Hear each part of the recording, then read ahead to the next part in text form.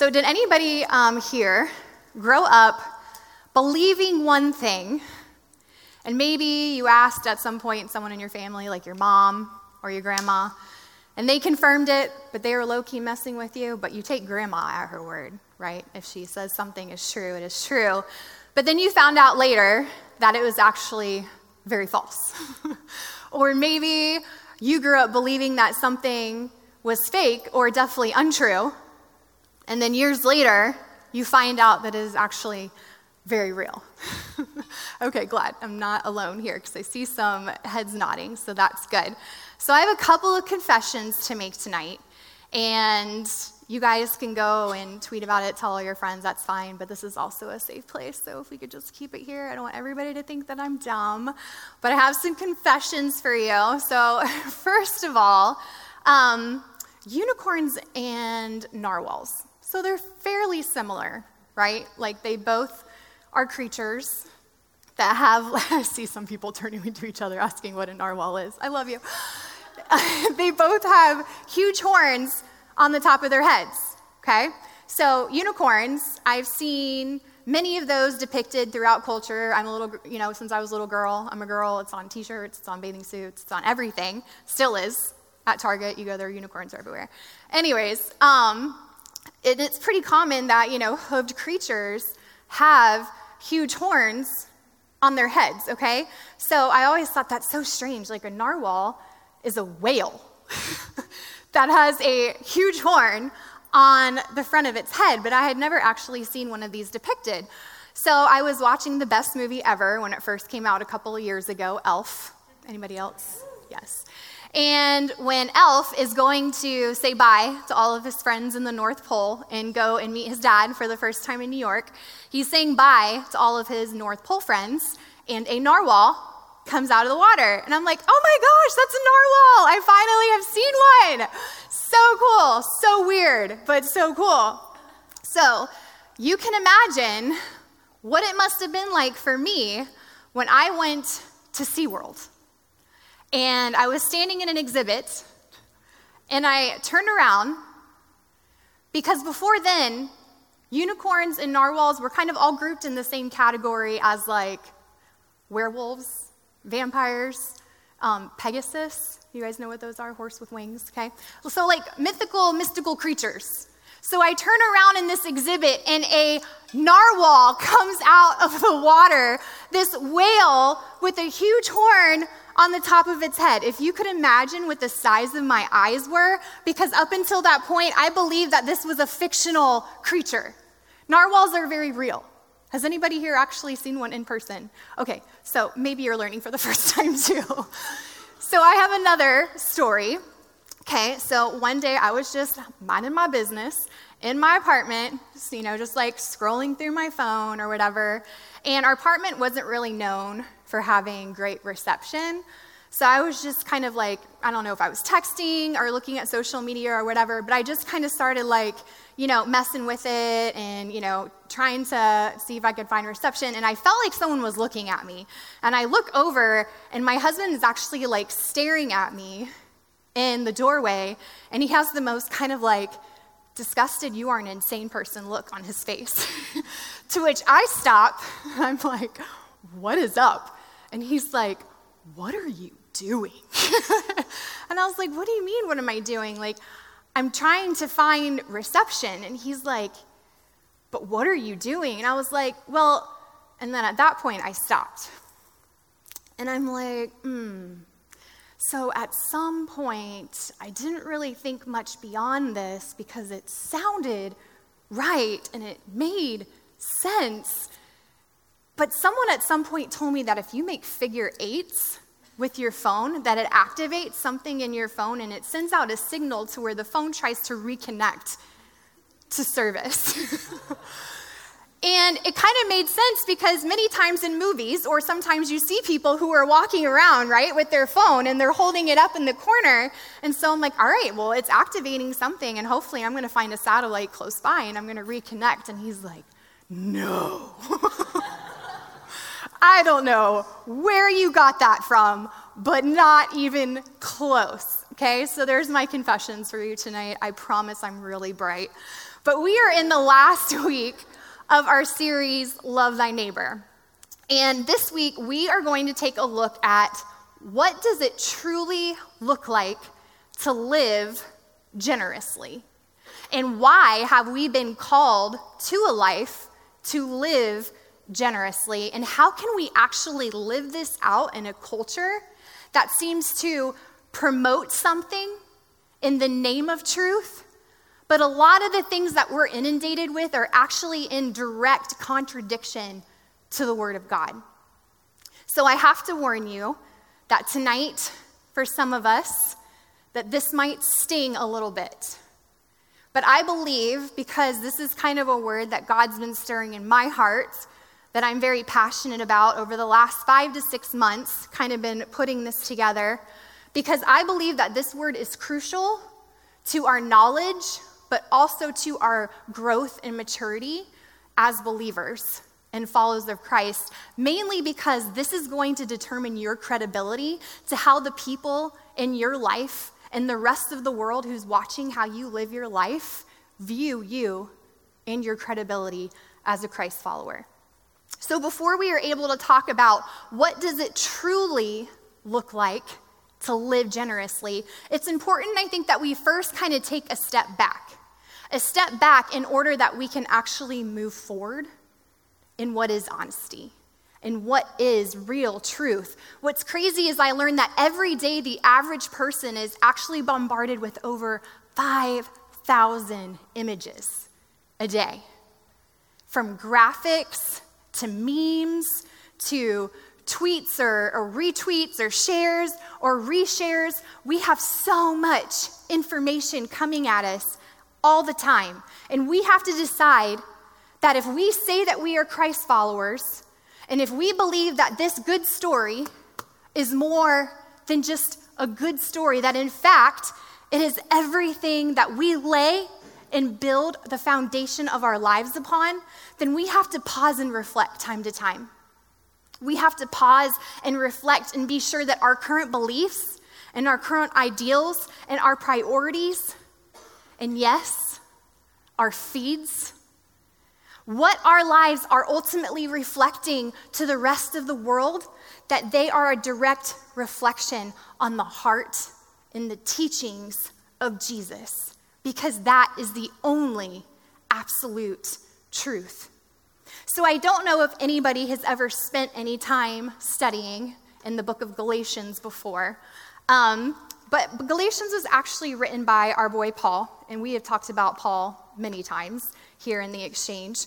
And Paul, I love because he was just totally straightforward, to the point, doesn't get it twisted kind of dude, okay? So what's funny is all the other books that he wrote in the Bible actually start out like, oh my goodness, like I just thank my God every time that I think about you. You guys are so great. You're so wonderful. Like you are totally like my people. We are family. I'm so proud of you. So he's always kind of encouraging and supporting all of these things. But what's funny about him too is whenever he has to bring a hard truth, he kind of packs it into what's called like an Oreo effect, because when you bring some hard truth, I think they say that you have to bring like 2 positives for every 1 negative that you have to say to somebody. So say tomorrow, our boy Paul was going to pull you into, a little one-on-one meeting. So you would come in, you would sit down. Of course, you give him a hug first, because Paul's all about the love and support and encouragement first. And he's like, you know what? I just really love your heart. You have such a big heart, and I just love that about you. And I just really appreciate everything that you do and all the work that you do around here. And then he'd be like, all right, so there's some things that we got to talk about. There's some things that we got to kind of get straightened out, okay? But then he would leave you, and he would say, but again, I just really love your heart. And I'm so glad that you're here, and I want you to stay here, and you have so much to add here, okay? So I just love you. So that's what I love about Paul. Okay, he knows how to talk to people. He knows how to communicate to people.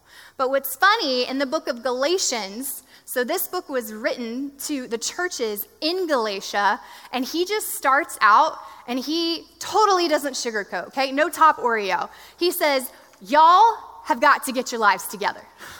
Like, you guys have completely missed the mark here, okay?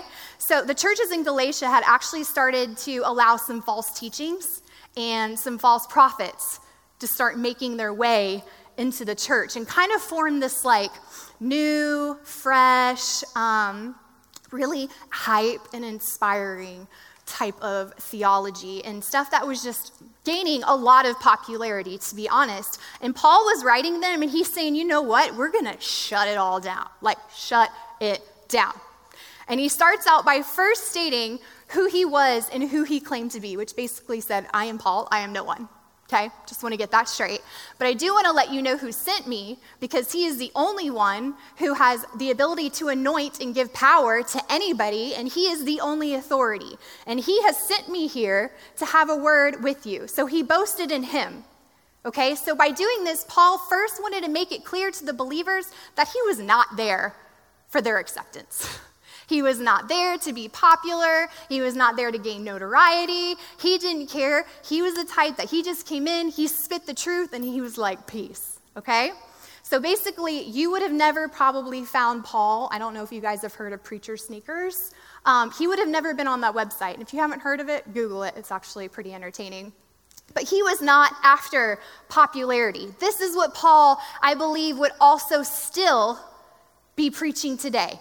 Hey, I know some of you guys have had some of these like popular, super good looking, really smooth talking communicators like coming into the church, and some of you girls have like totally fangirled, by the way. But it has caused you to shrink back.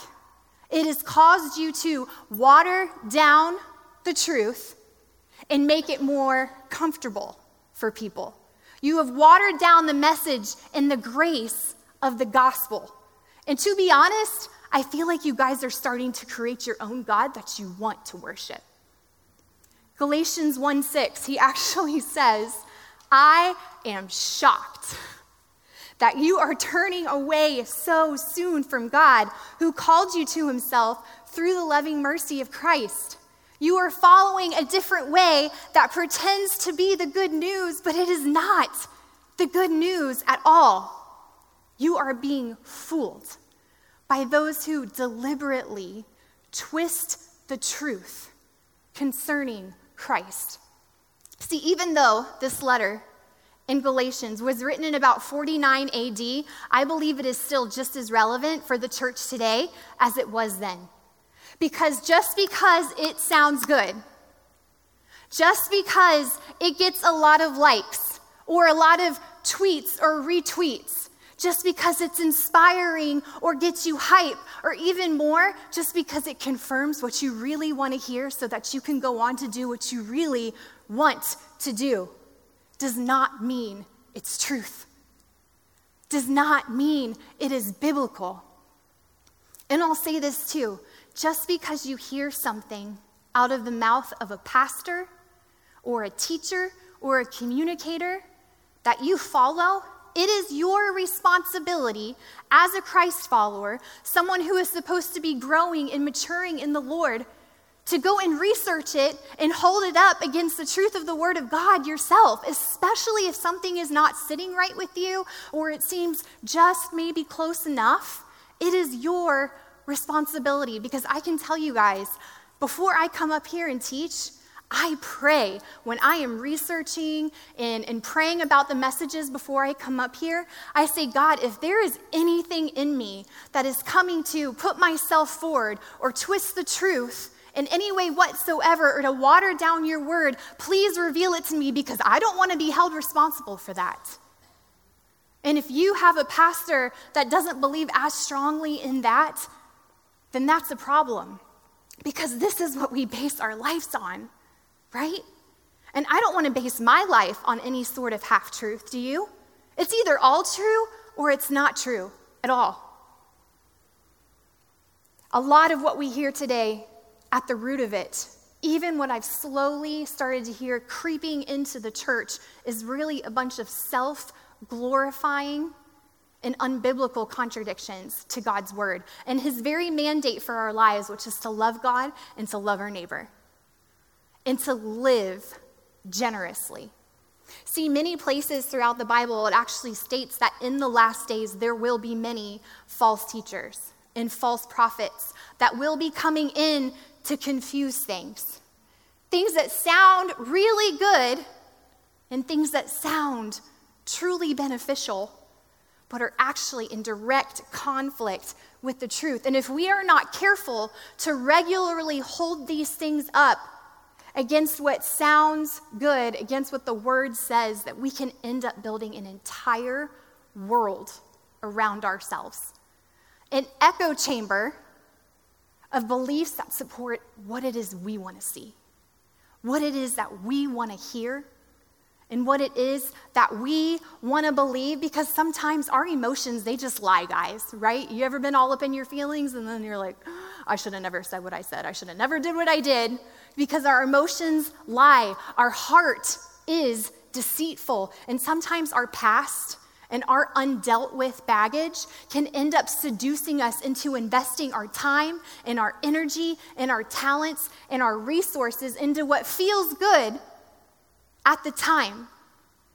But those things will always under-deliver every time, because they serve no kingdom purpose and they will never have any lasting and eternal impact.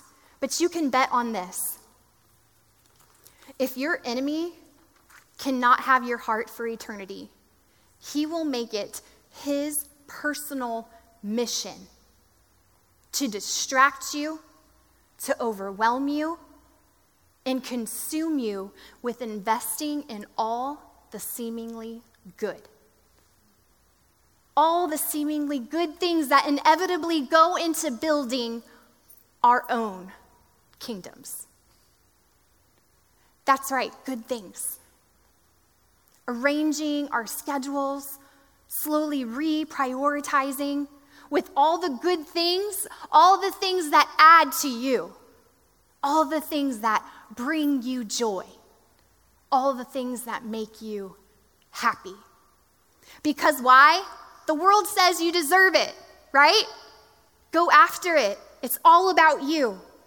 You deserve it. See, the enemy, he knows better than to fool you with anything less than the seemingly good. If it was so black and white, you know better. But we get tripped up and consumed by all of the good. But the Bible tells us that he is an enemy who masks himself as an angel of light, taking truth and twisting it just enough. Just enough. See, back before GPS, if any of you guys can imagine that, if you were a sailor or any sort of adventurer and you were going to have to go and plot your journey, and you would probably have to use, I don't know, like a ruler or a compass, a protractor. Does anyone even use those anymore? But you would start out, okay, and you could be maybe just few degrees, to the left or the right of the center at first. But then all of a sudden, when you get thousands of miles away from your starting point, at the same time, you are now thousands of miles away from your intended destination. Because when you started out, it wasn't that big of a deal. You were just a couple degrees off of center. You were just to the left or just to the right. You were close enough. But now all of a sudden you find that you are way out, stuck in the middle of nowhere, and you have no idea how you even ended up there. Because you were just off center. Tonight, I believe that some of us need to be reminded that we are at war, and it is your enemy's goal to make sure that you forget that altogether. To be consumed with the seemingly good. But in order to grow and mature as believers, we've got to learn how to discern truth from lies first, before we can even grow in our trust and our relationship with the Lord. We have to learn how to discern what is truth and what is not. Because sometimes discerning truth is as much about determining what is true about God as much it is about determining what is not true about God as well. So here's just a couple of quotes that I've heard over the last couple of weeks and couple of months, and they kind of repackage themselves a little bit with different wording, but the same kind of gist. If people do not pour into your energy, then you might need to remove yourselves from them. But the Bible says that we're supposed to bear one another's burdens. How about this? If a place no longer brings you joy, then it is time that you move on, or better yet, create a new space. So what does that have to say about the cross? The scripture tells us that when we suffer well for the glory of God, trusting him in our everyday to be our provider, to be our sustainer, that he is faithful. The scriptures tell us that when perseverance produces in us a sound mind and strength of character, so that one day we will be perfect and lacking no good thing. And another one, you guys have heard this one. Life is too short not to be happy, right? So be happy. Do what makes you happy and don't feel guilty about any of it. But the word says, delight yourself in the Lord and he will give you the desires of your heart. Jesus said that if you will lay down your life, you will find life in abundance. You will find joy. You will find peace. So a lot of these things, they sound really good, right? They do at first. But now I'm also kind of confused. If something is just a tad off center, to the right or to the left, it is not truth at all. And that is what I want you to hear. In Galatians, Paul is rebuking the church for allowing false prophets to come in and transpose the truth, is the actual Greek word, which means to distort it or alter it or shift it around, or better yet, make it more palatable, right? So how can then we discern what is truth? How can we grow to know what is of God and what is not of God? If any of you guys were in any sort of youth group for 5 hot minutes, or maybe you had this for like a work icebreaker or something, there's this one game to where one person is it, and you have your team behind you here, and then you have another team behind you here, and since I'm it, I put the blindfold on, okay? And then there is a maze set before me, and then my goal is to get to the other end. And then the person behind me, my teammate, is supposed to give me instructions how to navigate through this maze so I can get to the other end. But at the same time, there's the other team over here, right? And I'm supposed to hear this voice over all the directions that are coming at me over there, which are trying to get me off course.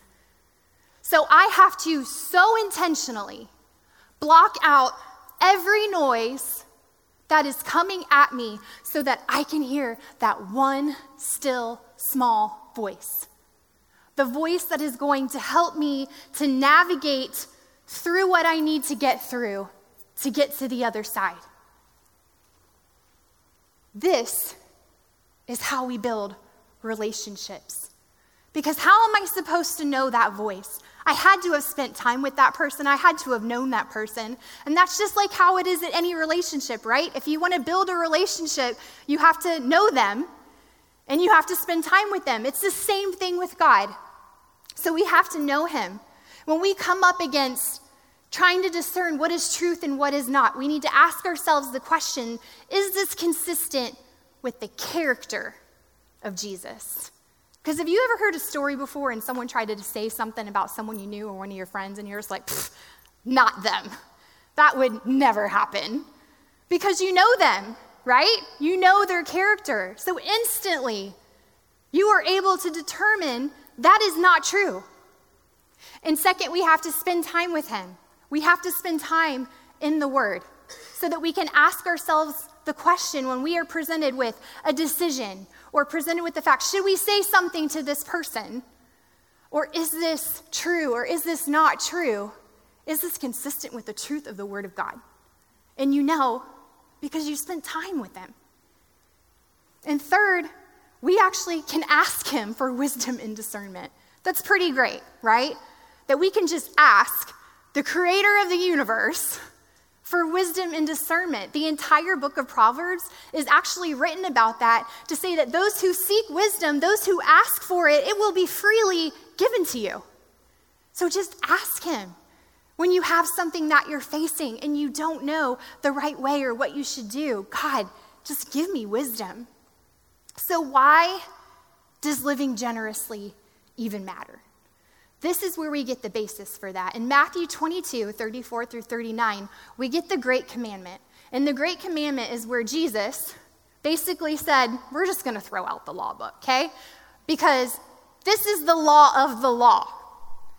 Love God and love your neighbor as yourself. But then, a couple books later, we see in the book of John, Jesus actually raises the bar. And he said, no longer is it love your neighbor as yourself, it's love others as I have loved you. I'd say that that's raising the bar, right? Because most days, it's a lot easier to love my neighbor as myself than it is to love my neighbor as Jesus has loved me. But Ephesians 5, 1 through 2 tells us, when it comes to living generously, how do we figure this out? Why does it matter? Ephesians says, watch what God does, and then you do it. It sounds pretty simple. Like children who learn proper behavior from their parents, mostly what God does is love you. Keep company with him, spend time with him, learn a life of love, and observe how Christ loved us. His love was not cautious, but extravagant. He did not love in order to get something from us, but he gave everything of himself to us. Love like that. And then in verse 6 it says, and this is another reminder for us, don't let yourselves get taken in by religious smooth talk.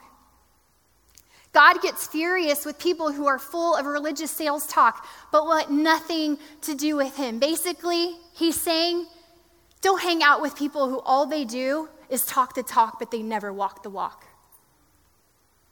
Don't hang out with people who say that they love Jesus, or but they're posting this, or they're talking about this, and they're bragging about this that they watched, or yada yada.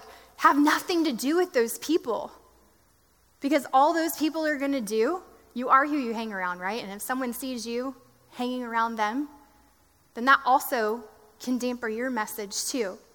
So if the great commandment in loving others comes from, gives us, I guess, the clear answer as to why we've been called to live generously, then it's this verse in Ephesians 5 that gives us our how.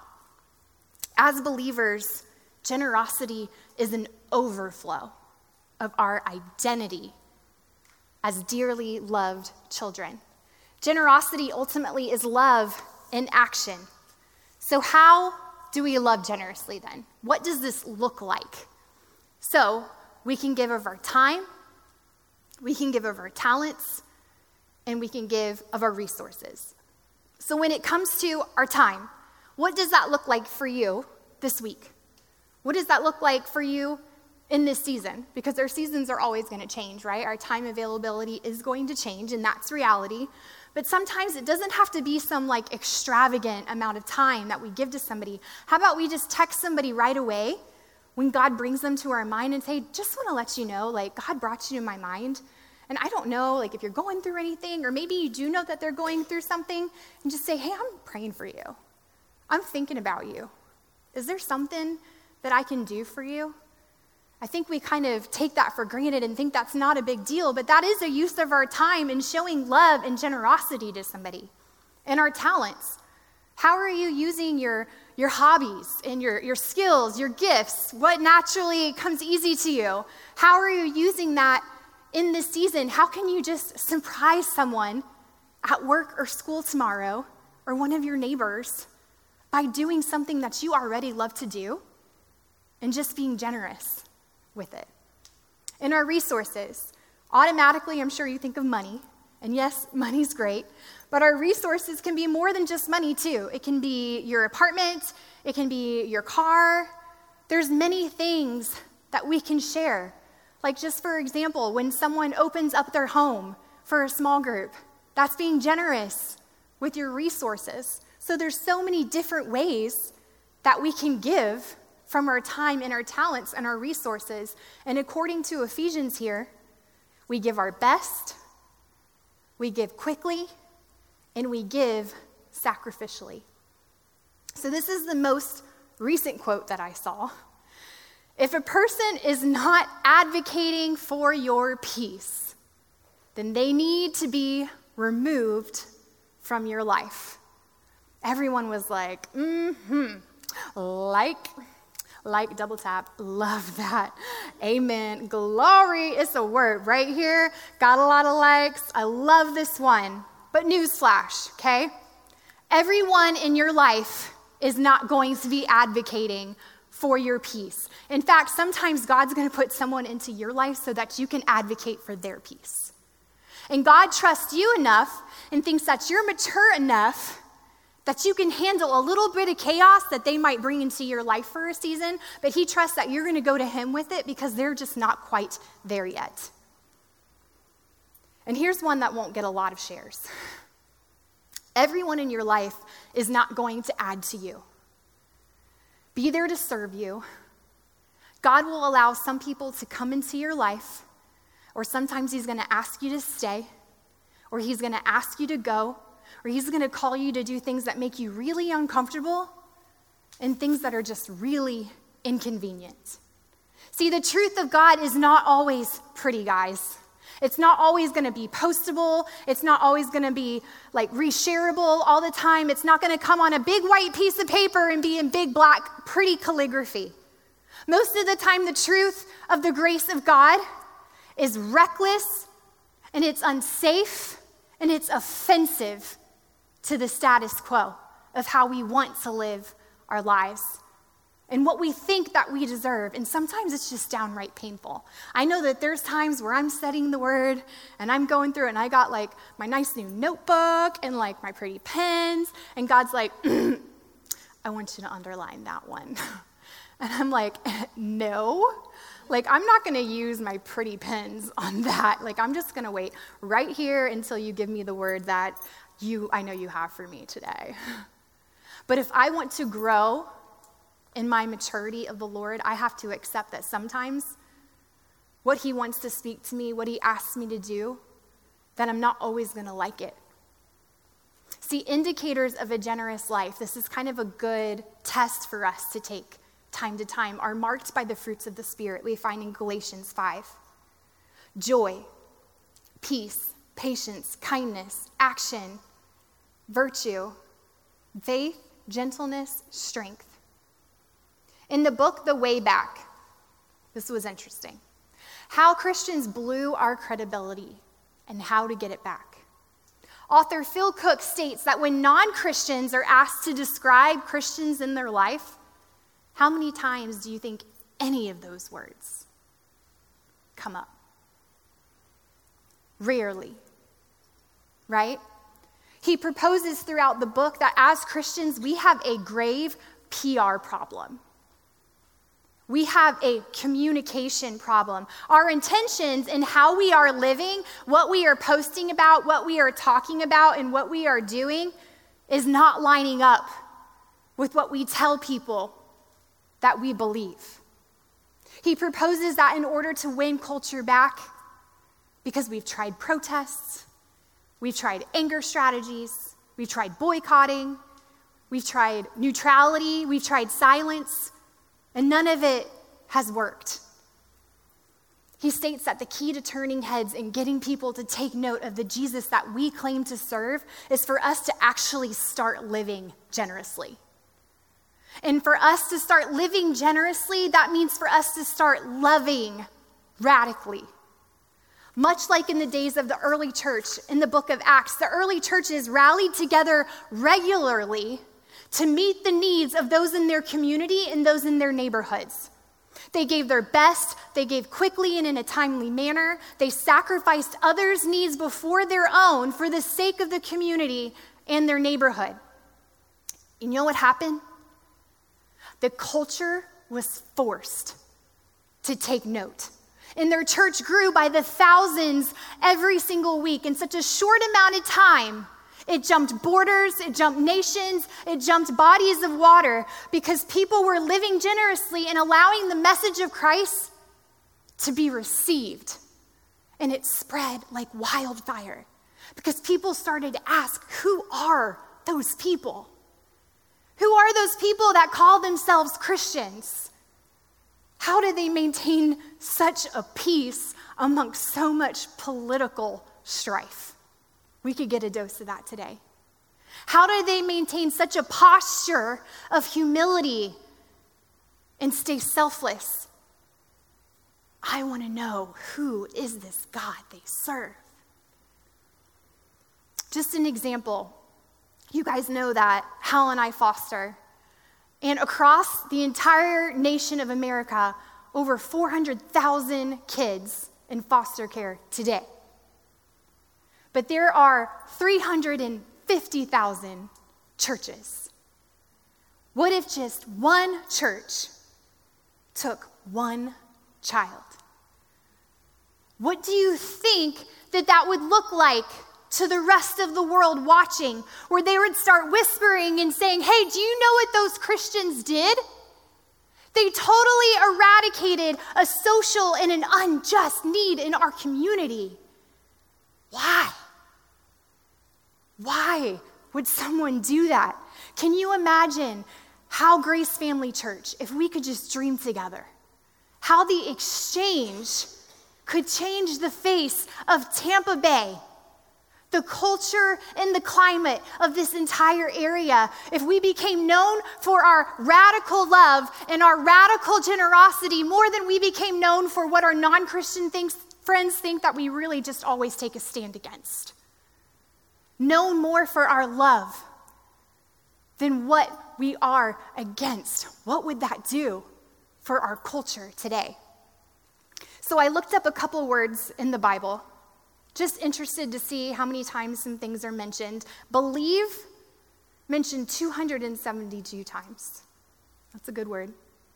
Pray, 371 times. Yeah, we should be praying, right? Love, 714 times. Obviously, we know God cares about love. Give, 2,152 times. See, every time there is a premise in the Bible, it is always attached to a promise. Whenever God speaks about generous living and about generosity, he says that there is a promise attached to it. So what will living generously do for your life? I just have 12 quick promises that can be found in the Bible. 1, it honors God, draws you closer to God, makes you more like Jesus, helps fight materialism, demonstrates your faith, reveals your character, initiates God's blessing, increases your influence, multiplies your efforts. It brings protection, it comes with rewards, and it increases your happiness. Right? So giving doesn't take. We just see 12 brief examples how giving adds to your life because we serve the God of more, right? The God of abundance. I love the opportunities where I am able to stop in those moments and actually think, but take time with our son to try to teach him generosity because our entitled world says it's all about him, right? So we like to try to get him to see the other. When my husband was growing up, his dad liked this one routine where he would take him and his sister to McDonald's and would buy them fries. So you can just imagine, right, two little kids like getting McDonald's fries, and just like any of us fiending for McDonald's fries, because hello, McDonald's fries are the best. So you can imagine them sitting down at the table and their eyes are like really big and like ready, and they can already like taste it in their mouth, right? And then his dad turns to his sister and says, "Hey, you want to share?" And she just has this look like, I'm offended. I'm angry. Like, why do you want some of my fries? Why do you want to take something that you just gave to me? And the thing was, like, he didn't really want her fries. He definitely didn't need her fries, but he wanted to see her heart. Would she be willing to share what was given to her? And the thing was, he could have bought her more fries, right? He could have gone back and gotten her a large fry, and who knows, he probably would have bought her ice cream too. But I think sometimes we are like this with God too, that we just hold so tightly to the things that he gives us in our life. We're like, why would you want to take that from me? Why would you want me to give anything that I have? It is mine, right? But we forget who gave it to us in the first place. I think it's safe to say that God cares about generosity because he is the giver. Everything that you have in your life is from God. Everything that you own, all of your gifts, all of your talents, even everything that you think that you've hustled to get to be where you are, God puts you there. And he's asking, do you trust me? Do you trust me that I will provide for you, that I will sustain you, that I am truly the God of more, and I will always put you in your places? See, he knows in our humanness that we have the tendency to turn inward and to build our own empires and to look out for numero uno because we want to self-protect and we want to self-preserve because culture tells us that. Because even though culture, though, is trying to sell you everything that looks good and sounds good and even feels right, everything that you need to vibe hard and forget the rest, where inevitably you end up building your own castle, he's saying it's all made of sand anyways. But what I am building is an upside down kingdom, and it is built on a firm foundation. It is built on the rock and the chief cornerstone, and it is eternal, and it's going to last forever. A life built on generosity will undoubtedly make a tired and a hopeless and a desperate world want more of your Jesus. Let's pray. Dear Lord, I just thank you so much for the opportunity for us to just all sit here and reflect together. God, to be able to discern the truth. Maybe you've already started to pick at our hearts at some of those false things that we've been believing, thinking that if we could just hustle a little more, that we could gain, that we could add. But Lord, I just thank you so much for the reminder today, to be reminded that you are the giver and that you're the giver of all things. And I pray that we would just trust you and learn to discern what is truth and what is lies going forward. I thank you that you are the God of more and that you're not here to take from us, but that if we would just trust that your ways are good and that your plans for us are only good. Lord, help us to help build your kingdom instead of our own. In Jesus' name, amen.